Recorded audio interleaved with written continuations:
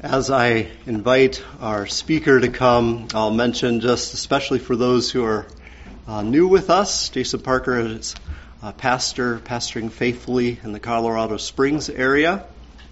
Got to go for a walk with him today. Found out he does have some Minnesota connections in that his father attended Pillsbury. Without much more said at all, Brother Parker.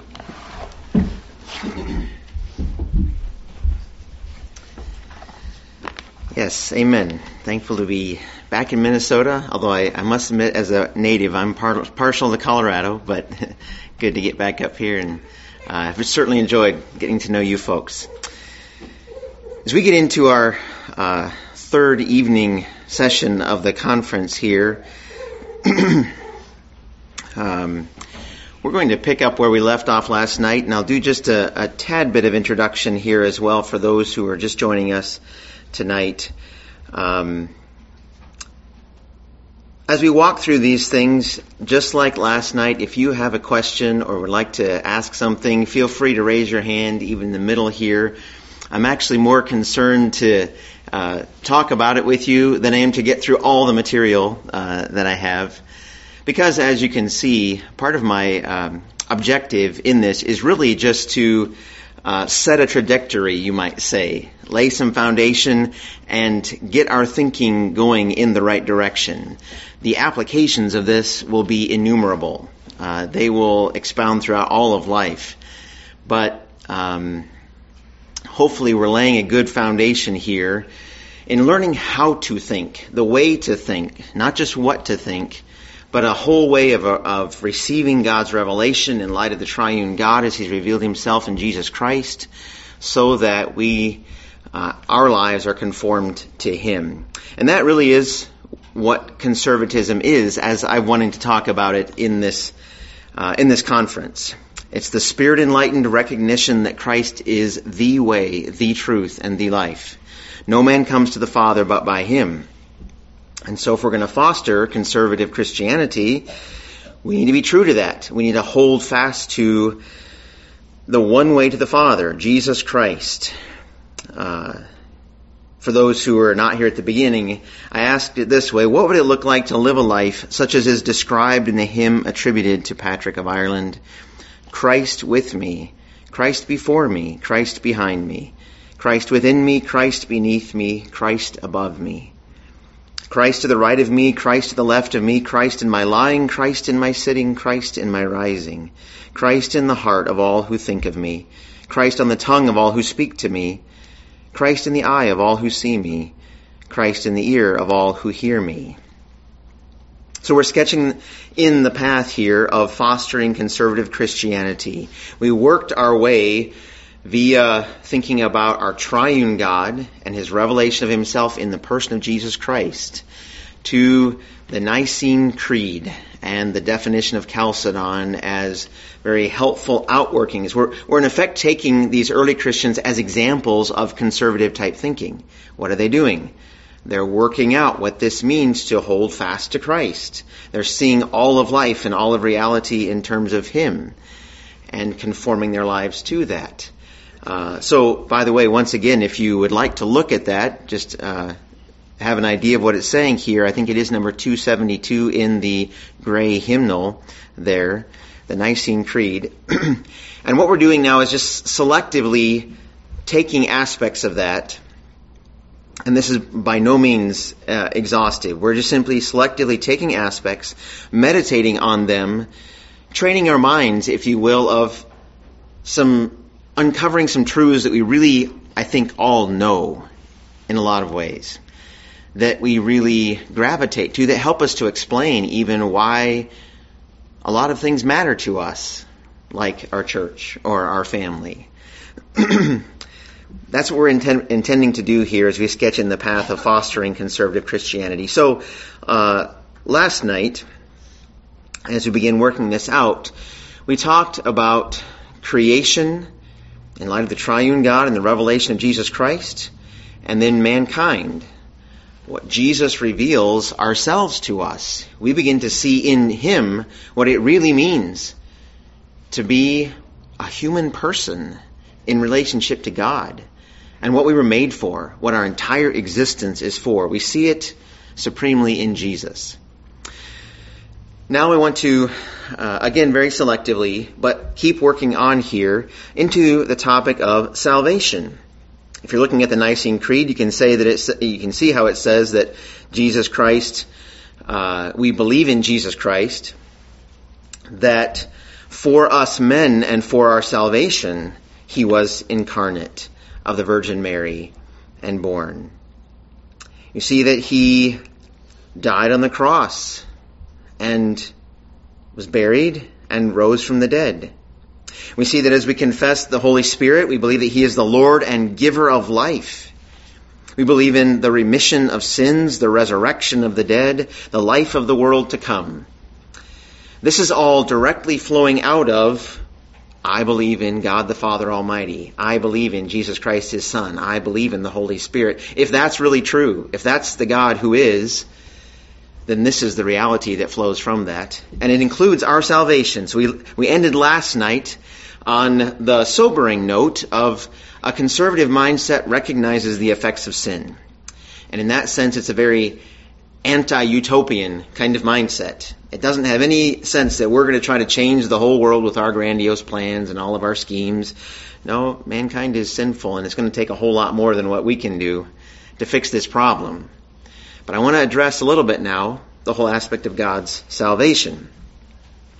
We've already heard 2 nights ago Athanasius expound on the union with Christ that is our salvation. Christ was crucified and raised again for the forgiveness of sins. Our salvation is the fulfillment of our creation. And I want us to note that. We started with creation on purpose.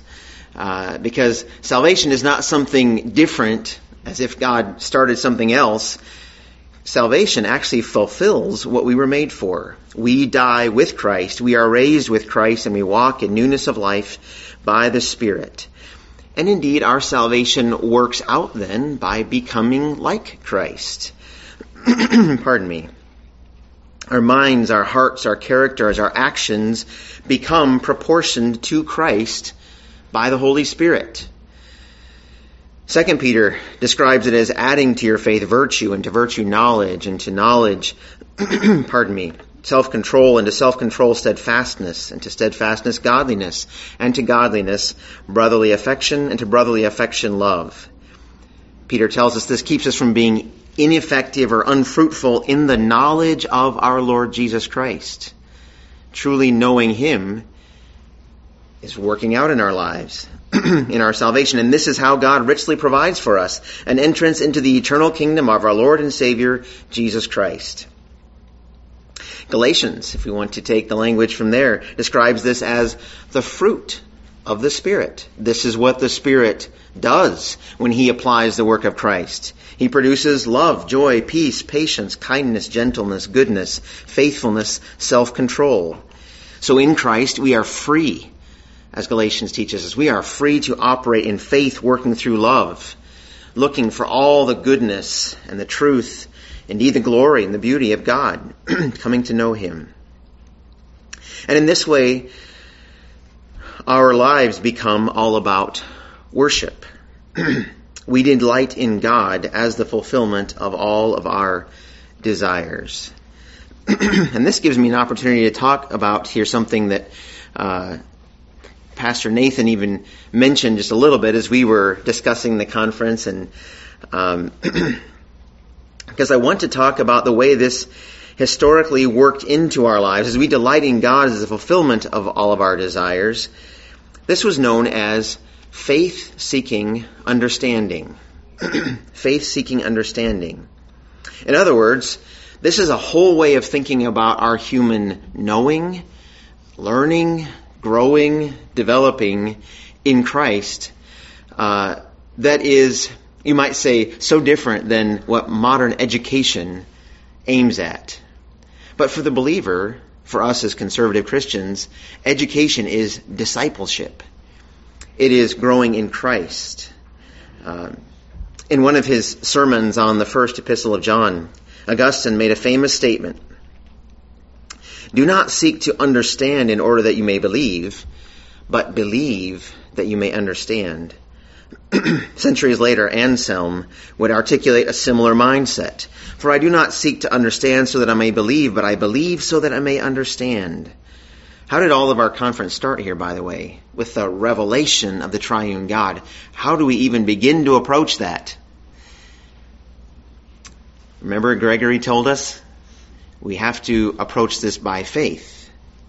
Or Athanasius said, faith gives fullness to our reasoning. This is what we're coming to know, because that's the whole goal of life. Anselm thus prays, Lord, you who give understanding to faith, grant me that I may understand.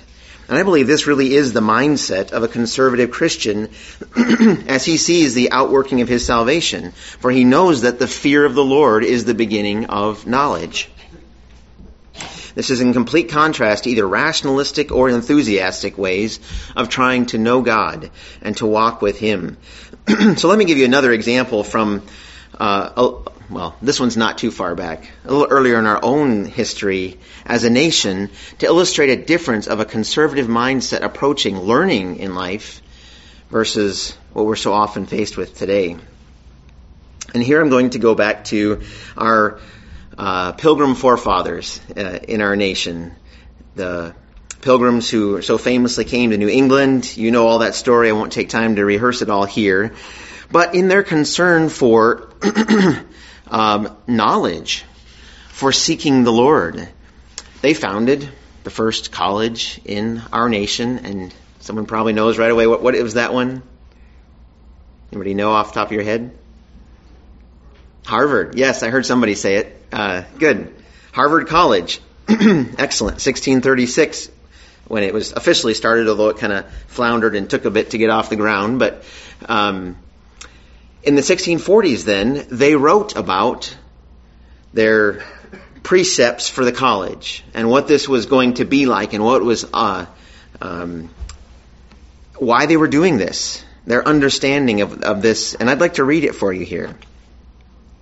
They write, after God had carried us safe to New England, and we had builded our houses, provided necessaries for our livelihood, reared convenient places for God's worship, and settled the civil government, one of the next things we longed for and looked after was to advance learning and perpetuate it to posterity, dreading to leave an illiterate ministry to the churches, when our present ministers shall lie in the dust. And so here are some of the rules and the precepts that are observed in the college. 1. I have to include this one just for fun. When any scholar is able to understand Tully, that would be Cicero as we usually call him today, or such like classical Latin author extempore, and make and speak true Latin in verse and prose, and decline perfectly the paradigms of nouns and verbs in the Greek tongue, let him then and not before be capable of admission into the college. So you had to learn your Latin and Greek before you came to college, and then you could get in, right? But here's what they say, number 2, and this is what's more germane to our purposes here tonight. Let every student be plainly instructed and earnestly pressed to consider well. The main end of his life and studies is, to know God and Jesus Christ, which is eternal life. This is the whole reason why you study. John 17:3. And therefore to lay Christ in the bottom as the only foundation of all sound knowledge and learning. And seeing the Lord only giveth wisdom, let everyone seriously set himself by prayer in secret to seek it of him. Harvard's come a long way since their founding. They say in the 3rd precept, actually, everyone shall so exercise himself in reading the Scriptures twice a day that he shall be ready to give such an account of his proficiency therein, both in theoretical observations of the language and logic and in practical and spiritual truths, as his tutor shall require, according to his ability, seeing the entrance of the Word giveth light, it giveth understanding to the simple. In other words, folks, they understood all the treasures of wisdom and knowledge are found in Christ. There are wonderful and glorious treasures to be found in our Lord Jesus Christ. And when we study anything, ultimately we're studying Him. This is what we want to know. Proverbs 2 tells us to seek wisdom like its hidden treasures. And when you have found it, where will you discover that it lies? In Jesus Christ. Jesus said, I am the way, the truth, and the life. No man comes to the Father except by me. Jesus doesn't say here, in fact, that he has the truth, but that he is the truth. So just consider that statement for a minute.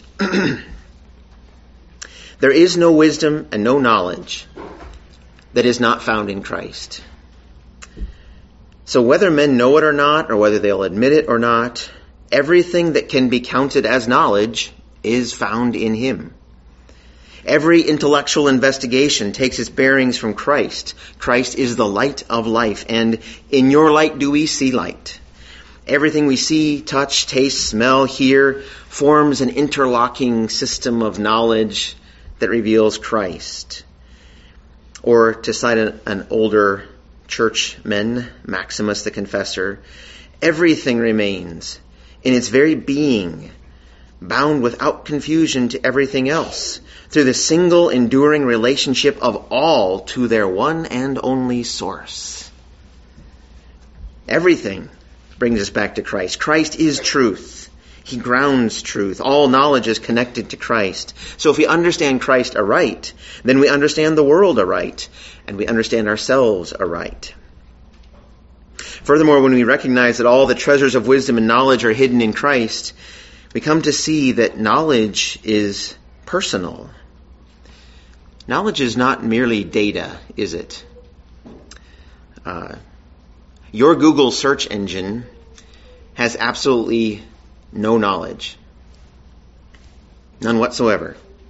Artificial intelligence, as it's often called today, has no knowledge. Because knowledge belongs to a living soul. Knowledge is not even, comprehended by knowing how to do things, if by that is merely manipulating things in order to get what you want. Knowledge in its fullest sense comes about when reality indwells the knower. One man has said that knowledge is a kind of communion between knower and known. And that's why knowledge is inseparable from love, ultimately. All the characteristics that go into true love go into true knowledge. Knowledge is a loving inhabiting of truth and goodness in beauty. And in knowledge there is personal presence and communion. What is it like to know a friend? Now we're talking about a real kind of knowledge. And we see this because in Christ are hidden all the treasures of wisdom and knowledge. And once this loving realization dawns upon us, we begin to see education itself in an entirely different light than our society around us. Educare is to lead into fullness of life. Education simply is being led to know Christ. Ever stop to think about education that way? Leading people to know Christ. It's when you're being educated, it is receiving Christ. It is giving ourselves to God and receiving his gifts to us. And that's why education is essentially a religious task. Furthermore, Jesus Christ provides the basis in reality which explains why education is good. Without him, education devolves into taking and using the world for our own purposes. It's a power play. But if the world is objectively good, as the person of Jesus Christ reveals, and it will be redeemed, as the work of Jesus Christ reveals, then loving knowledge of this world is truly worthwhile. And is truly fulfilling, even though it's not an end in itself. Loving knowledge of the world is leading us to loving knowledge of Jesus Christ. Let me pause right here and just give a word of encouragement or exhortation to you parents here tonight. Parents, you are the front line for education. You won't be the only educator in your children's lives, but you really are the front line for building a counterculture of love in Jesus Christ.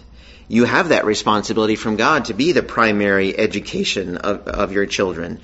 So let me encourage you to seize the opportunity to lead your children to know Christ. Invest yourself in it. It really is a worthwhile task to invest yourself in. Give yourself to your children by giving them knowledge and making sure it's pointing them to Christ. And if that task seems to overwhelm you today, There are multitudes of resources available to you. And as I'm sure many of you know and even work on amongst yourselves, the means are available, and you really can do it. Trust Christ and teach your children. Your fellow believers are here to help you do it. We really need true reformation in education today. We need Christians to grasp what life is in Christ and to teach like it and to learn like it. And to stop being satisfied with what the world system around us offers us in terms of education. I run into far too many Christians, and I try to challenge them myself who think along this line. Well, I went through the normal school system and I'm okay. Right? Sometimes I want to be a little bit snarky and say, well, maybe you're not as okay as you think you are. Because that's all you know. But I usually try to put it more in terms of Christ. Right? Were you trained to know Christ? Or do you have to do all this remedial training now from the first 30 years of your life? Because you never really got what all that was for. Why keep repeating that with the next generation? How about let's Christians, by faith, step forward and say, there is real goodness and truth here, and we can train our children up in it, and it will be good. So let me encourage you to do that. I think that's a conservative kind of fostering conservative Christianity. It's that seeing Christ and then educating for life in Christ. Why? That simply is the outworking of our salvation. This is the gift God is giving us in Jesus Christ. He is calling us to know Him. And the knowledge of Christ is eternal life. So I would encourage you to do that. Let me just tick off a few more things here. I need to move along fairly rapidly. Unless there are questions, again, let me reiterate, you are free to raise your hand and ask any questions at any point here. But I want to tick off a few other things while we're still on this topic of working out our salvation in Christ. I believe that fostering a conservative Christianity, recognizing that our salvation comes from Christ, is accomplished by Christ, accomplished by the Holy Spirit, the Lord and giver of life, as He communicates Himself to us, leads to a deep dependence upon God's providence. A deep dependence upon God's providence in our lives. Now this reprises some things I touched on before, so I'm just going to keep it short here. But there's a real patience to a conservative mindset in how we go about things. Again, contrasting the technological ontology of a liberalism. A patient endurance. Are the scriptures replete with encouragements to endurance? This is the way your salvation is going to work out. Keep trusting, keep going forward, faith working through love, and it's going to show up in prayer. Praying without ceasing.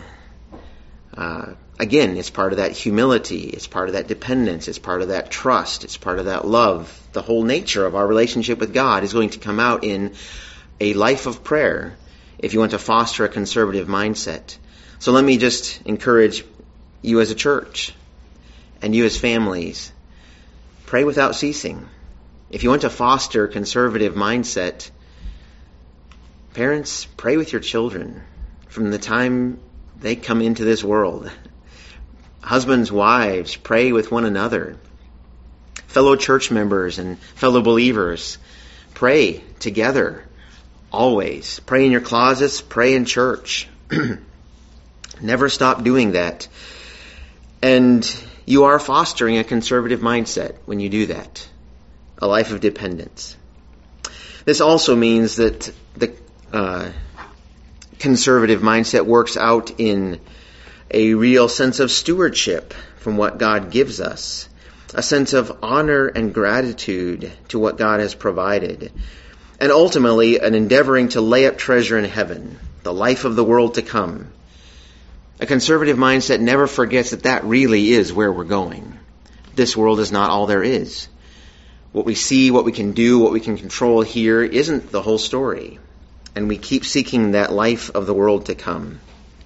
There's been in Christianity, maybe in the last couple decades or so here, you might say a kind of a push to reclaim the goodness of creation and the importance of life in this world and things of that nature. There's some good things about that, some important things that our faith does teach us. It just does come with sometimes a little bit of a temptation to forget that really the whole focus of our faith is still the life of the world to come. It isn't here, ultimately. Just some thoughts there working this out. But this leads me then to an aspect of the old path that I want to park on for a while, and I'm going to just enter into it tonight here, because I believe it is severely misunderstood by many Christians, and that's the church. You see in the Nicene Creed that we confess one holy, Catholic, and apostolic church. So much we could say about this, and I'll probably get to meddling here in a little bit. But let me just start our thinking off with this here. Jesus Christ is the way. That's how we started this conference, right? Jesus Christ is the way. Now the church is the body of Christ. If we put those things together, those concepts together, the church is intrinsically connected to the way. You can't make it something else but intrinsically connected to the way. Or let me say it this way, the church simply is the way life in Christ works. In the context of the Nicene Creed, the natural development that the Creed follows is from Christ, His person and work, through the Holy Spirit, to the church. That's right where it goes, as it should. That's a seamless garment. Now let me quote a man I've quoted already here, I think last night, Peter Leithart, to start us thinking about this a little bit more. He's written this in an essay last year. A genuinely penetrating critique of liberalism must start from the universal Christian confession of the one holy Catholic and Apostolic Church. Does that surprise you at all? I hope it doesn't, actually. If we're going to start a critique, a penetrating critique, he says, and he's referencing other political thinkers that are even known as conservative in this realm, we need to start with this universal Christian confession of the one holy Catholic and Apostolic Church. He goes on, the church isn't merely another social institution, but the family of the Heavenly Father, the body and bride of the incarnate Son, the temple of the Spirit. Through the Word, the Spirit gathers and knits us together. In the waters of baptism, we're made members of Christ and one another. At the table, we become one body because we all partake of the one loaf that is the one body of Christ. Based on what we've said so far, if we're tracking with, following this path of life in Christ, we should see that the church is the true community for humanity.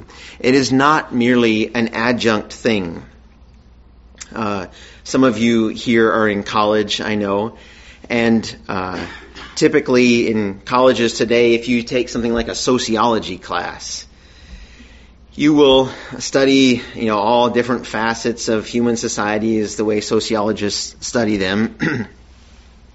But one thing you'll notice they do, pardon me, is they'll have a section in there on religion, something along the line of religion, and they'll include all the different religions of the world or in your society, and they'll talk about churches in there too, or something like that, and then they'll go on to something else, and they'll talk about a different aspect of life and a different aspect of life. I would just submit to you, if you're in one of these classes, you should recognize that that's a fundamentally wrong way of looking at the world. The church isn't just one thing among others that happen to be going on in the world.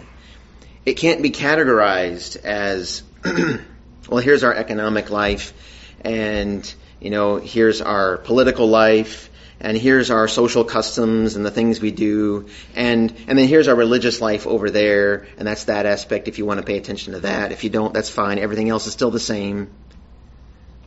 That's actually a fundamentally wrong understanding of humanity. In fact, when we come to understand ourselves, and this is why we started with creation and mankind, our understanding of the church should actually be comprehensible within our understanding of the very reason for our existence. We are embodied persons who are in the image of God. We are made to relate to God, to be His representative rulers and His kingdom provided for His blessing. We are homo adorans, it's sometimes called, worshiping creatures, priests before God. Life is a living sacrifice of love, eating and drinking before the face of God. We were made for community as Adam and Eve and family develops, and households, brides and bridegrooms, children, brothers and sisters. We were made to form cities. We were made to form peoples. And you know what? When the church is revealed in the fullness of time in God's redemptive plan, there is no formal definition given of the church. You won't start reading in the Bible and then all of a sudden it says, oh, and then now there's this thing called the church, and let me tell you what it is. Actually, it just shows up. Jesus just says things like, I will build my church, and the gates of hell or Hades will not prevail against it. Wow. And then he says a couple chapters later that if your brother sins and you have this problem, then go and tell it to the church. And then we start reading Paul's epistles, and we learn about how this came about, or the book of Acts. But there's no formal definition given right away. But God intentionally gave us images which show us, I think, more powerfully than any formal definition what the church is. Think about what I just talked about that we are as people. All those things we just listed. Now think about these things that are all listed in Scripture or revealed in Scripture. The church is the body of Christ. The church is the bride of Christ. The church is the temple of God. The church is a royal priesthood. The church is the family of God. It is a holy nation. We are citizens of the New Jerusalem. The church is the people of God. I mean, when you see these images of the church, you might just begin to think that the church is exactly the kind of community mankind was created for in order to glorify and enjoy God forever. And that's the point. The church is what mankind's life looks like in Christ. So just to give an intimation, maybe a really simplified definition of the church, for our purposes here tonight, we could talk about it as God's new creation community in Christ, the fellowship of the Holy Spirit. The church is not something adjunct to our existence as humans. It is the very form that our human society takes when it is fulfilled in Christ. And if it's true that the church is the new creation community in Christ, then union with Christ is of her essence. That's why repeatedly the New Testament speaks about believers being in Christ. Christ creates in himself one new man, Ephesians 2:15. He shares our nature, and we are joined to him by the Spirit. In him you also are being built together into a dwelling place of God by the Spirit, Ephesians 2:22. Exactly what we saw in the confession. Christ, the Spirit, the church. Furthermore, if the church is the new creation community in Christ, the fellowship of the Holy Spirit, then it is spiritual in nature. Which, by the way, spiritual means of the Holy Spirit. Her essence requires the Holy Spirit present in power to unite people to the triumphant Christ. And this implies the church is not sourced in man, but in the triune God. Like all of God's work, it does not arise from man's will or man's ability. Jesus is the one who builds it. It cannot die. It's a mystery that had to be revealed through the disclosure of the God-man, the seed of the woman, the last Adam, the Messiah, the Davidic king, the priest after the order of Melchizedek. And it could not come into existence until Jesus died, rose, and ascended to glory in victory to pour out his Spirit on all flesh. And only comes about through those who are crucified with Christ and raised to walk in new life. In the realm of the Spirit, we are all baptized with the purpose that we become one body. 1 Corinthians 12 tells us. We all drink of one Spirit. So the energy, the life force, if you will, for the ministry of the church is given by the Spirit, which 1 Corinthians 12 expounds upon. And it's actually that spiritual nature of the church which is the reason for the creedal declaration that we've just read. She is one, holy, Catholic, and apostolic. Because the church is the new creation community in Christ, the fellowship of the Holy Spirit, she is one. Both in the sense that there is one church. There is only one church. Ephesians 4:4, there's one body. Pardon me. 1 Corinthians 12:12 would also, there's one church, and the church is one in the sense that this church is unified in Christ.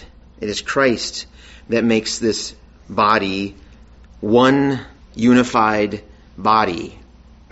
That's exactly the reasons for the exhortation, say in Ephesians chapter 4, where we are told to walk in a manner worthy of the calling with which you've been called, which means endeavoring to keep the unity of the Spirit. That unity produced by the Spirit, you didn't produce it. You didn't come up with it. You couldn't. But He did, and you keep that, right? The church is unified in Christ. There's one head. And as the church fathers themselves would often say, there's only one head, there's only one body. He doesn't have multiple bodies. He has one body which works together. That's a key understanding about the church. Because the church, secondly, is the new creation community in Christ, the fellowship of the Holy Spirit, she is holy. She is set apart to God, and thus composed of what does the New Testament constantly call the people of God in the church? The saints, right? You are holy ones, set apart to God. That holiness is rooted in Christ. It's Him sharing His holiness with us. Our sanctification is in Christ. And then it works out in the members of the body until ultimately the whole church is holy as Christ is holy. He cleanses His bride with the washing of water by the Word. Because the church is the new creation community in Christ, the fellowship of the Holy Spirit, she is Catholic. We talked about this word just a little bit the other night. And often, when you think of the word Catholic, you're probably taught to think of it in terms of meaning universal. I'd like to draw out our understanding of that just a little bit more even.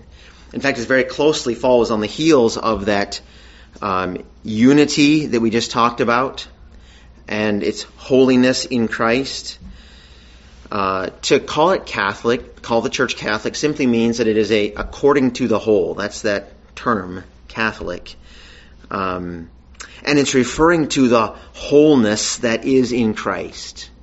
In fact, sometimes you ought to, we won't take time to do this tonight, to think about what Ephesians, Colossians, we touched on this in our morning sermon here on Sunday, talk about in terms of the fullness of Christ.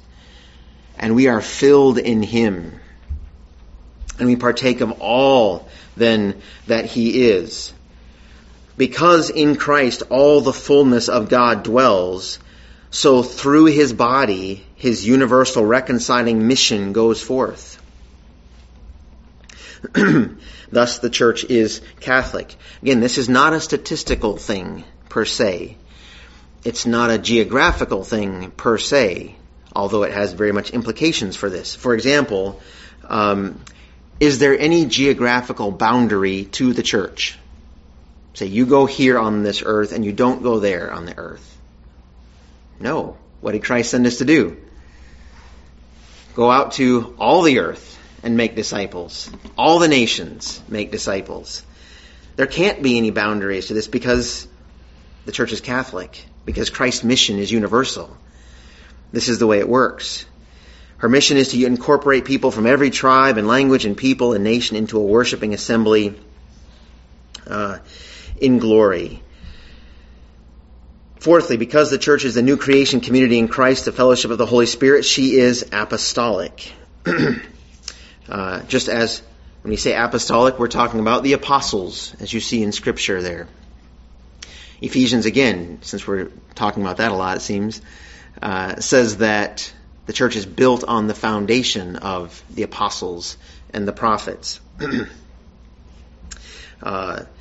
She holds to the faith once delivered to the saints by the apostles of Christ and continues on in that apostolic truth and mission. The spiritual nature of the church means that she is the communion of the saints, as the Apostles' Creed will put it, that she is the community where the communication of the Spirit takes place, and therefore legitimate representation of mankind takes place in Christ, all guarded and provided for by God's true judgment, the rule of Jesus Christ. There are some things that this implies for us here, and I'll see if I can talk about some of these here tonight. One thing this should help us understand that I think is important to fostering a conservative mindset. Realizing all this truth we've just talked about the church. She's in Christ. She's by the Spirit. That's of her essence, her nature. She's not a man-made kind of institution at all. It means the church cannot be guaranteed by institutional organization, by an earthly vicar of Christ, by baptismal succession, or by creedal subscription even. Now, I encourage us to be creedal Christians, but I think we should recognize the church cannot be produced by whether gospel minimalism on one hand, let's just make it all it's just about the gospel, or doctrinal maximalism on the other hand, by rigorous discipline and high ethical standards, or by contextualization and missional idealism. Life in the church is always and at every moment dependent upon the Spirit's new covenant ministry. We cannot depend upon our structure for what can only come from the Spirit. Life in the church cannot be practically conceived by the flesh, Romans teaches us. It can only be lived by those who set their minds on the things of the Spirit or who walk by the Spirit. It is by faith. Folks, when you come to this meeting today, when you came to worship the Lord together on Sunday, you come to this not because you see in this what you put your trust in, but you come by faith because you believe in the Lord Jesus Christ. You believe in the Holy Spirit, and therefore you believe in the one holy Catholic Church. It's an act of faith to be part of the church. John Donne, whom I quoted earlier, the English poet, in his Holy Sonnet 18, I think rightly cried out, "Show me, dear Christ, thy spouse, so bright and clear." He was reflecting on a situation. If these people say they're the church, and these people say they're the church, and these people say they're the church, Lord, I need you to show me. It's an act of faith. The task of discerning the church that we may give ourselves to her in our Lord, to our Lord, is a task of faith, hope, and love. It's a task of moral discernment that is never finally complete until the bride steps forward, dazzlingly white and pure, on the great wedding day of the Lamb. You know, folks, we're often tempted, and this happens, I bring this up because sometimes this is a conservative type temptation. We're good at maybe picking out other people's temptations, but we've got to pay attention to our own. A conservative type temptation would be, think, okay, we've worked out a really rigorous and deep doctrinal statement. We've got it. Boom, we've signed it. It's part of our church. Okay, we've got good procedures in place for baptism and the Lord's Supper, which we'll talk about later, for church membership and church discipline, and we practice these things. Okay, we've got that in place. Or maybe for this church here, well, we're Baptist and we're committed to what we believe, and there's a temptation to begin to rest in those things rather than in the life of the Spirit. And that's a dangerous temptation. We're not guaranteed, however great our doctrinal statement is, that doesn't guarantee the life of the church. It doesn't guarantee we're not going to go astray. Right? We've got to keep our eyes on where the real source of our life is. And because we believe in the Lord Jesus Christ and believe in the Holy Spirit, that's why we believe in the church. Plus, that helps us even as believers working through this present evil world, when you see your church, you see other churches that don't seem to look a whole lot like they're holy all the time, and that they've always... Do you give up on the church? You say, it's not good enough. I got to find something somewhere that's really what a church ought to be. No, that's a temptation we need to resist, because we approach this by faith. We come here trusting Christ. This is His plan. This is His purpose. This is what the Holy Spirit produces as He works out the life of Christ in the bride of Christ, and we embrace that because we know it is good. I'd better stop right there, because if I start anything else, I'm going to have to go for a while here to make it make sense. So I didn't even get a chance to start meddling too much. I got some good stuff here, but we'll have to bring that into play tomorrow evening, Lord willing. Questions, comments, anything I can clarify even about what we talked about here tonight? How many of you would say, I've never really thought about the church being one holy, Catholic, and apostolic? Is that true for anybody here?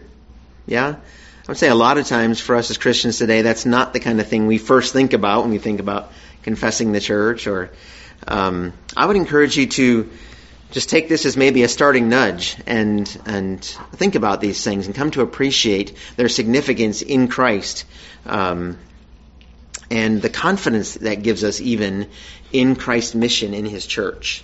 That this really is good. This is the work of the Holy Spirit. And we can trust Him to build His church and to accomplish that. We're going to talk about more, we can foster that coming up here. Good. Any final thoughts? Oh, Pastor Nathan. Yes. I think it was really helpful how you noted our dependence on God in salvation, thus implying our continued dependence on God in prayer. Mm-hmm. And then tying that to how the church works, mm-hmm. our dependence on God, faith in trusting in Him as we come to the church. Right. Any more words drawing out that theme? Excellent observation. We say that we are saved by faith, and that really is true. Our whole lives are lived by faith in Him who loved us and gave Himself for us. And we approach everything from that perspective then when we work it out, which is precisely how we begin to see God's goodness worked out in the church. Let me just, I guess, because this often happens, I'll say a couple more words about something I was just mentioning. Whenever you get into a church and get into it very deeply or are there for very long, what do you start to notice? People have problems. There are flaws. Maybe your pastor isn't perfect and doesn't always get everything right. Maybe he makes decisions that bug you sometimes, or you have disagreements. That person believes this, and I can't believe they believe that. So I'm not sure. And you start life together in the body starts to have its challenges. That is the reality of life in this world, isn't it? If any of you have been in churches for very long, you've seen these kinds of things happen. And sometimes I've seen people crushed spiritually through church splits, through quarrels and disagreements, and become very, very discouraged in following Christ. Let me just encourage you, those things are going to come in this life. But when we're seeing the church in this light, and our confidence really is rooted and grounded in Christ, we've seen who He is and what He's accomplishing. And yes, we don't put the blinders on about human sin and how much it affects us at all. But Christ is greater. Christ really is a Savior for all that. He really is going to purify His bride. And it's precisely through your faithful response that Christ is going to be purifying His bride. You realize that? As you respond to those situations in faith, working through love, and the fruit of the Spirit comes out rather than the walking in the flesh, the works of the flesh, you really do start accomplishing exactly what Christ wants to accomplish. And it's good. So don't be discouraged when you see that kind of a thing. Trust Christ. Come to church by faith. Every single time. Come to church by faith. Be a part of the body by faith. And have your eyes on Christ. And you'll see a lot of good things that He's working out in you, in those around you, in your church, and by God's grace, even in other churches that He enables you to impact. So maybe just a word of encouragement or exhortation on that note. But you're right. Dependence is very important. Good. Yes, Paul.